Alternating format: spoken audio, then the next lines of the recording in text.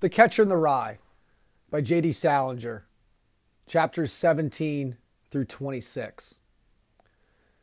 The first half of this novel, chapters 1 through 16, yes, we're introduced to Holden Caulfield, but the big takeaway is that Holden is trying to find a connection with a place. While there's a lot of characters' names mentioned in different interactions, and Holden's voice is strongly developed in these early chapters, what we are seeing is Holden trying to connect himself to a place. One of the things that we discussed in class is this concept that connecting yourself to a place in many ways protects you from potentially being hurt, because places do not traditionally invoke some sort of negative emotion. They don't go away traditionally. They don't change. There might be some alterations along the way, but if you find a deep connection with a school or a city or a town or a community, for the most part, these things offer stability. Holden is at a very difficult time in his life, and we have to consider the fact that finding stability in something that does not change, like we talked about with the museum, which comes back around here at the end of the novel, is essential to his sort of state of being. But it doesn't work. We saw that with the schools. It has not worked at any of the schools. Even when he leaves Pensy trying to figure out a way to feel connected, a way to say goodbye to this place where he only was for a short period of time, we are left with the sense that he's unsuccessful with finding any connection. So chapters 17 through 26, we move to a different way of connection. And now we are moving towards human connection. He's trying to find stability. He's trying to make himself feel more or less, you could talk about this in a couple of different ways. He's trying to feel sane. We know Holden is struggling emotionally. We know he's struggling with his mental health. But when he starts reaching out to people, we're not seeing him reach out to people who we would consider close friends. It's a series of acquaintances. People who care about Holden enough, who know enough about Holden to interact with him in a way that's got a meaningful element to it. But there's constant moments where Holden is talking about sort of searching and seeking out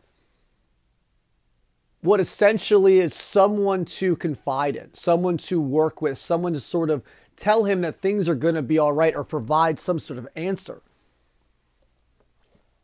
And we see this go through a wide variety of people and what they represent, both just in the moment, but also in a big picture way.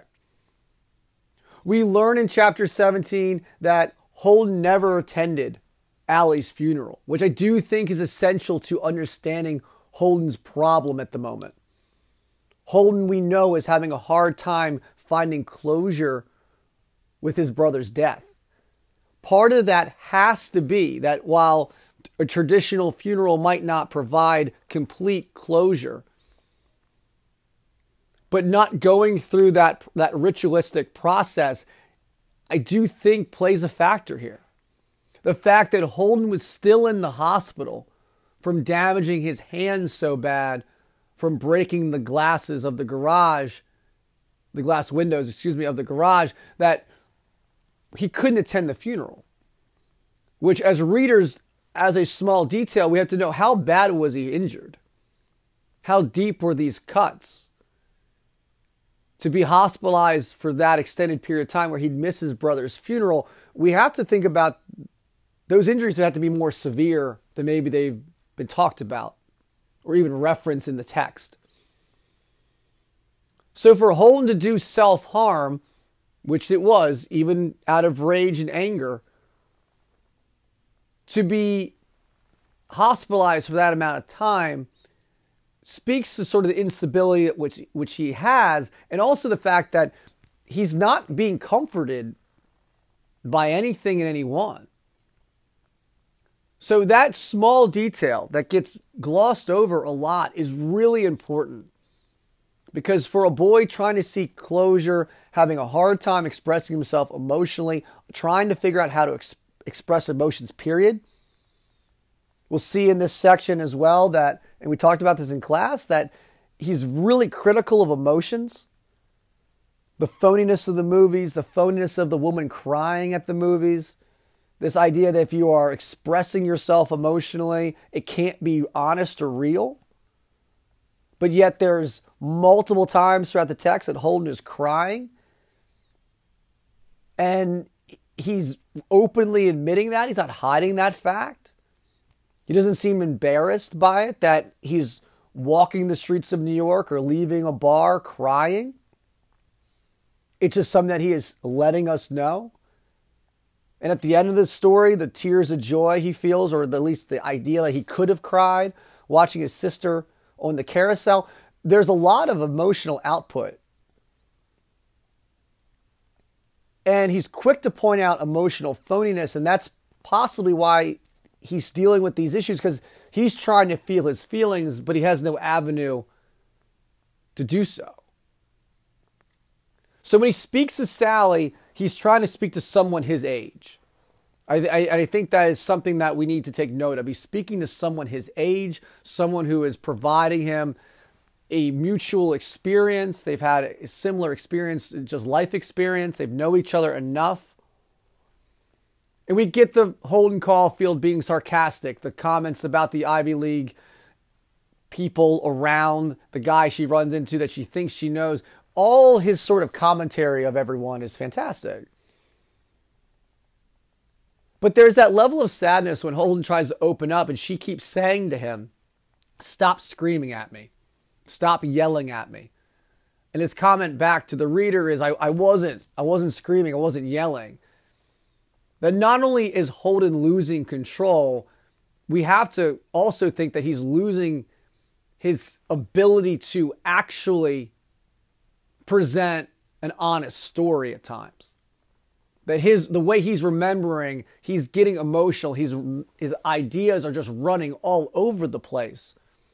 She points out that he's so scattered. He's saying all these things all at once, and he's overwhelming her. And she's trying to change the subject, and he knows it. But while that's going on, she is not able to get him off of it. He keeps going on. And the idea that he is yelling at her. And this is the post ice skating. They're in their socks. That was the thing he pointed out. And you got to think about it, that being yelled at in this moment, she's another high school girl being yelled at by this very erratic high school boy who she thought she was just going on a date with, and instead getting a therapy session where she's been put in the position of as a therapist. And there's that moment when he asks her to kind of run away with him. And she says, we're just kids. We're basically children. What will we do? And his response is, we'd work and I'd get a job and all this stuff. And then she says, well, we could do all that after college. We can get married after college. And I think what's important about the interaction with Sally is that he then says, which I think is great, he says, it's not the same. Because once you graduate college, you become an adult, you have all this responsibility. So early in the text, we talked about this, we felt that Holden was trying to get out of his childhood, get out of his teenage years, to get into adulthood, because adults have all the answers, but he's also willing to admit the fact that with adulthood has a lot of responsibility. He doesn't want that. It'll be too late. It's now. It's in this moment where he's between this concept of being a kid, where it was innocent and nice and wholesome, and the world was protected, and things were comfortable, to this ugly period of his life where things are constantly shifting and changing, to then, once we get to adulthood, it's all over then. So the race to adulthood theory, while not necessarily wrong, isn't just completely streamlined here. Holden wants out, but what he wants is different. He wants something that he does not have the responsibility, because with responsibility comes emotions and caring, and people hurt you, whether it's their fault or not. He's not mad at Allie for dying, but Allie's death hurts him. So by putting himself out there, which we'll tie this at the end of the novel, is part of this. It's essential to understanding this interaction between him and Sally and why it's so important. And he leaves her there. He just leaves her. So then he tries the next person, Carl Luce, and Carl Luce is older. He goes to Columbia. And a couple things to point out here. The minor details in this text are all very affluent. And it speaks and reeks of sort of that old money behavior, if we want to tie this back into sort of a Great Gatsby-like feel. Okay, the idea of the old money, new money. Holden Caulfield represents old money. The fact that there's a summer home. The fact that way and how he knows people, the schools being mentioned, everything is affluent. The people that he is interacting with. That's why the interaction with the prostitute and Maurice was kind of outside of his wheelhouse. These are people that were more working class from the streets per se. And we have this idea that that's not his world. The world he lives in is affluent, is privileged. And all the sort of small notes of that is important here. Because remember, with affluence, a lot of times comes protection. The falls aren't that bad. The sort of stiff upper lip, everything's going to work out because you have the financial support for failure failure is a choice at some point. It's a weird way to think about it.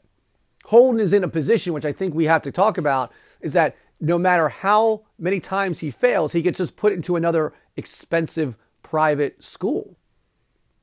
He doesn't fail and get put to work. He fails and he moves into something else. So he's not even allowed to fail and feel punishment for being a failure. He's yelled at for failing, which Phoebe points out later. But the failure is just kind of glossed over. He's moved on. So that safety net element, I do think plays a factor in Holden's emotional disposition. He has a hard time gripping on to what is good, what is bad, because the thing that is so traumatic, his brother's death, is so real, but everything else seems to be sort of glossed over and pretty and nice and safe. That there's such a difference between the way he lives his life and this cold reality of death that he experiences, which we'll talk about with the James Castle character as well, that they're too separated. They're too far apart from each other. The two realities seem too different. How can we live a world with such sadness while the majority of my life is just coasting, where failure is just being moved to a nicer private school, another private school? So he meets with Carl Luce. Carl Luce is a Columbia student. He's older than Holden. He is presented us as being sort of sophisticated in the eyes of Holden. He comes to meet with Holden, even though he seems like aloof and not really wanting to engage with Holden. Holden acts immature, asks him a lot of dumb questions. But the important part is at the end, when Carl Luce talks about Holden needing psychoanalyst, needs a psychoanalyst is the term they used. Basically saying you need to go to therapy. He mentions his father. That's his father's job. And this concept that Holden at least has been acting and behaving this way for a while. Enough to the point where someone like Carl Luce would be, this is part of who Holden is. He has an immature mind. His mind's scattered. He needs help. So now he's seeking out someone older than him who's not an adult, who's in that in-between stage, who's an intellectual per se, but who knows Holden enough to say that Holden needs help. You need help. I told you this. I can't live your life for you, but you need this. And if you don't do it, whatever. And it comes from this sort of very dismissive behavior. But at the same time, it's important that that's pointed out. That people have noticed this enough to say that this guy needs help. But yet we're not getting that sense from Holden's parents. And we do get the fact that DB seems to be engaged with Holden, but he's also not present. And we know, and we learn in this section as well, that DB is a war vet, much like J.D. Salinger. And he touches on the fact that when DB came home from war, he wasn't the same. And I do think that there's elements of post-traumatic stress disorder that we see throughout this novel presented through DB and then later even through Holden when we talk about James Castle here in a second. So Holden gets too drunk, he's crying, he gets sick, he goes for a walk, he ends up back at his home where he talks to Phoebe. We get the affluence of their home, in their apartment. We get everything about the father being a lawyer, the places mom and dad are traveling. We get the sense that the family is too busy. Doesn't mean that they're not good people, doesn't mean they're not a good family, but they have their lives. And they bring up the fact that, and Holden mentions that the fact that if he were to die, that his mother would be so upset for losing another child. So that is present there. That is there. And when they start talking with Phoebe, when he starts talking with Phoebe, the idea that comes down to name one thing you like, and he can't think of anything. He mentions that his mind seems scattered. He can't focus. And the thing he starts thinking about, not only are these two nuns, which is sort of random, but it's this character named James Castle. And James Castle was an individual who was bullied, who, while being bullied, he would not take it back what he said. Remember, he was being bullied about what he said. He jumps out of a window to his death. And he happened to be wearing Holden's sweater. And this speaks to this bigger point that Holden makes off the backside of this whole thing. When he starts talking about, when he names his favorite thing as Allie, and Phoebe basically says, well, Allie's not here anymore, more or less, and he cuts her off. And it speaks to this point that Holden keeps meeting people that he deems they're horrible in his eyes. Or they're not as good as Allie, or they weren't as good as even a guy like James Castle, who he barely knew. But those people, James Castle, Allie, they're dead, and yet these other people exist, and Holden is mad about it. He points out that those guys only got expelled. They didn't go to jail. They didn't get charges pressed. And it's important because what you have to think about here is that Holden is trying to figure out why awful things happen to people, or even better, why awful things happen to good people. And that's essential here. It's essential to understand that that is where Holden's mind is. That when he's talking about his best day, he cannot move past the fact that he lives in a world where bad things happen. And the punishment for those people who sometimes cause those things, whether intentional or unintentional, doesn't always meet the crime. Which goes back to the affluent world that he's living in. But the death of James Castle is another element. Remember, he talks about being in the shower and hearing something fall out the window and thinking it was anything but did never cross his mind that it could be a body. And everyone's seeing the dead body. You have to put in the fact that there is some post-traumatic stress there. That he never probably dealt with that. Did anyone talk about it? What happened? The aftermath of it. It's mentioned in this sort of triggered by what is your best day, and he can't move past it. So, once again, leaving Phoebe's, he cries. He's upset. She gives him money. Her kindness, which I think we have to assume he believes he does not deserve, makes him so upset. He's, at this point now, just going to walk the streets to go to Mr. Antolini's. And we got to think about this scenario now. He went to Sally, who was a classmate, more or less, not same school, but same age. Carlos, who's a former classmate, but is in college. His younger sister. So we went family, but younger. So we went for a younger person to he went from his sister, he went from Sally being someone who is his age, Carlos is older, to Phoebe younger. Now we go to the teacher. Mr. Antolini, we got to think about what he represents. He was his favorite teacher at the school. He was the man who covered up and took James Castle to the infirmary. And Holden makes a point that he didn't care about getting blood and stuff on his jacket. Something that I thought was interesting that you mentioned that.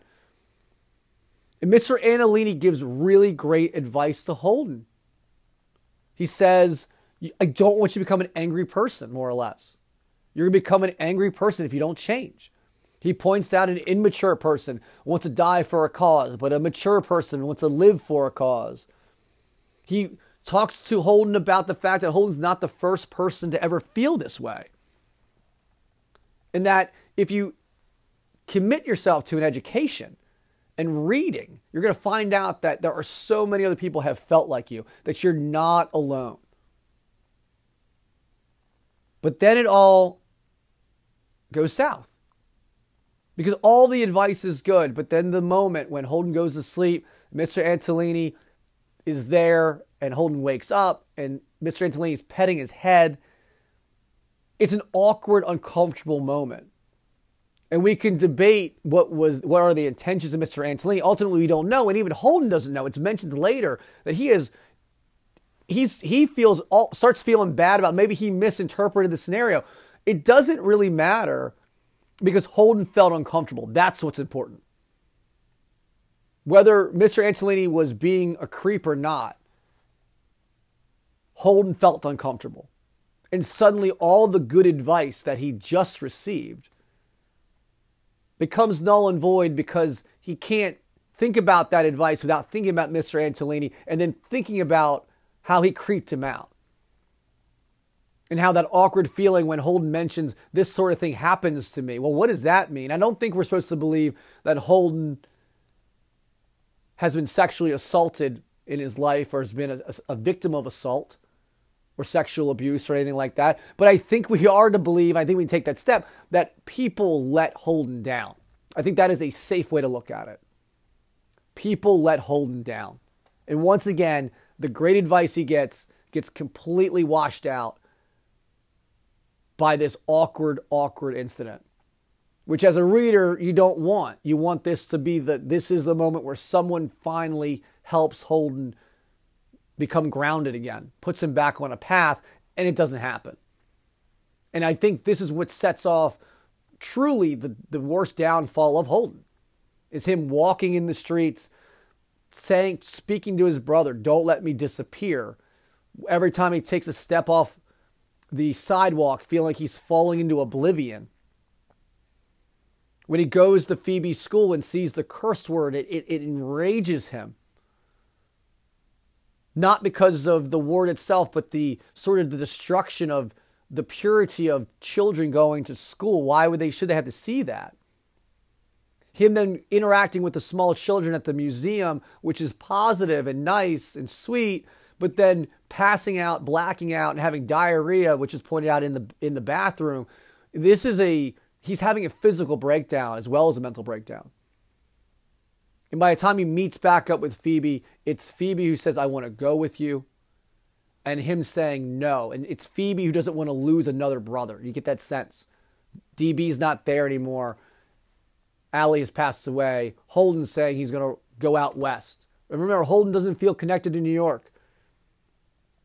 He talked about going, every time he talks about leaving, it's somewhere where there's space.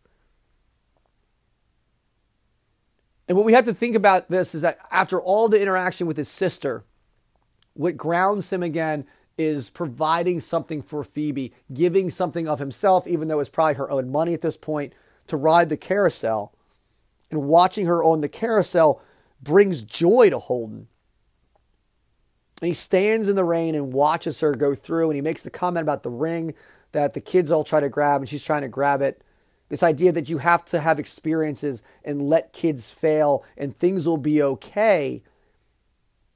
And that's just part of life. And there's this element there of growth where Holden is sort of finally getting the fact that life's not always going to be perfect, but whether or not he can apply those lessons to himself, we don't know. He sees it for once in his sister, who, remember, he thinks everyone's smarter than him. He thought all both brothers are smarter than him. He thinks his sister's smarter than him. But the guys at school always are, lousy people, to use his word. So that moment there, will he be someone who can forgive himself? Even though there's nothing he could have done with Allie.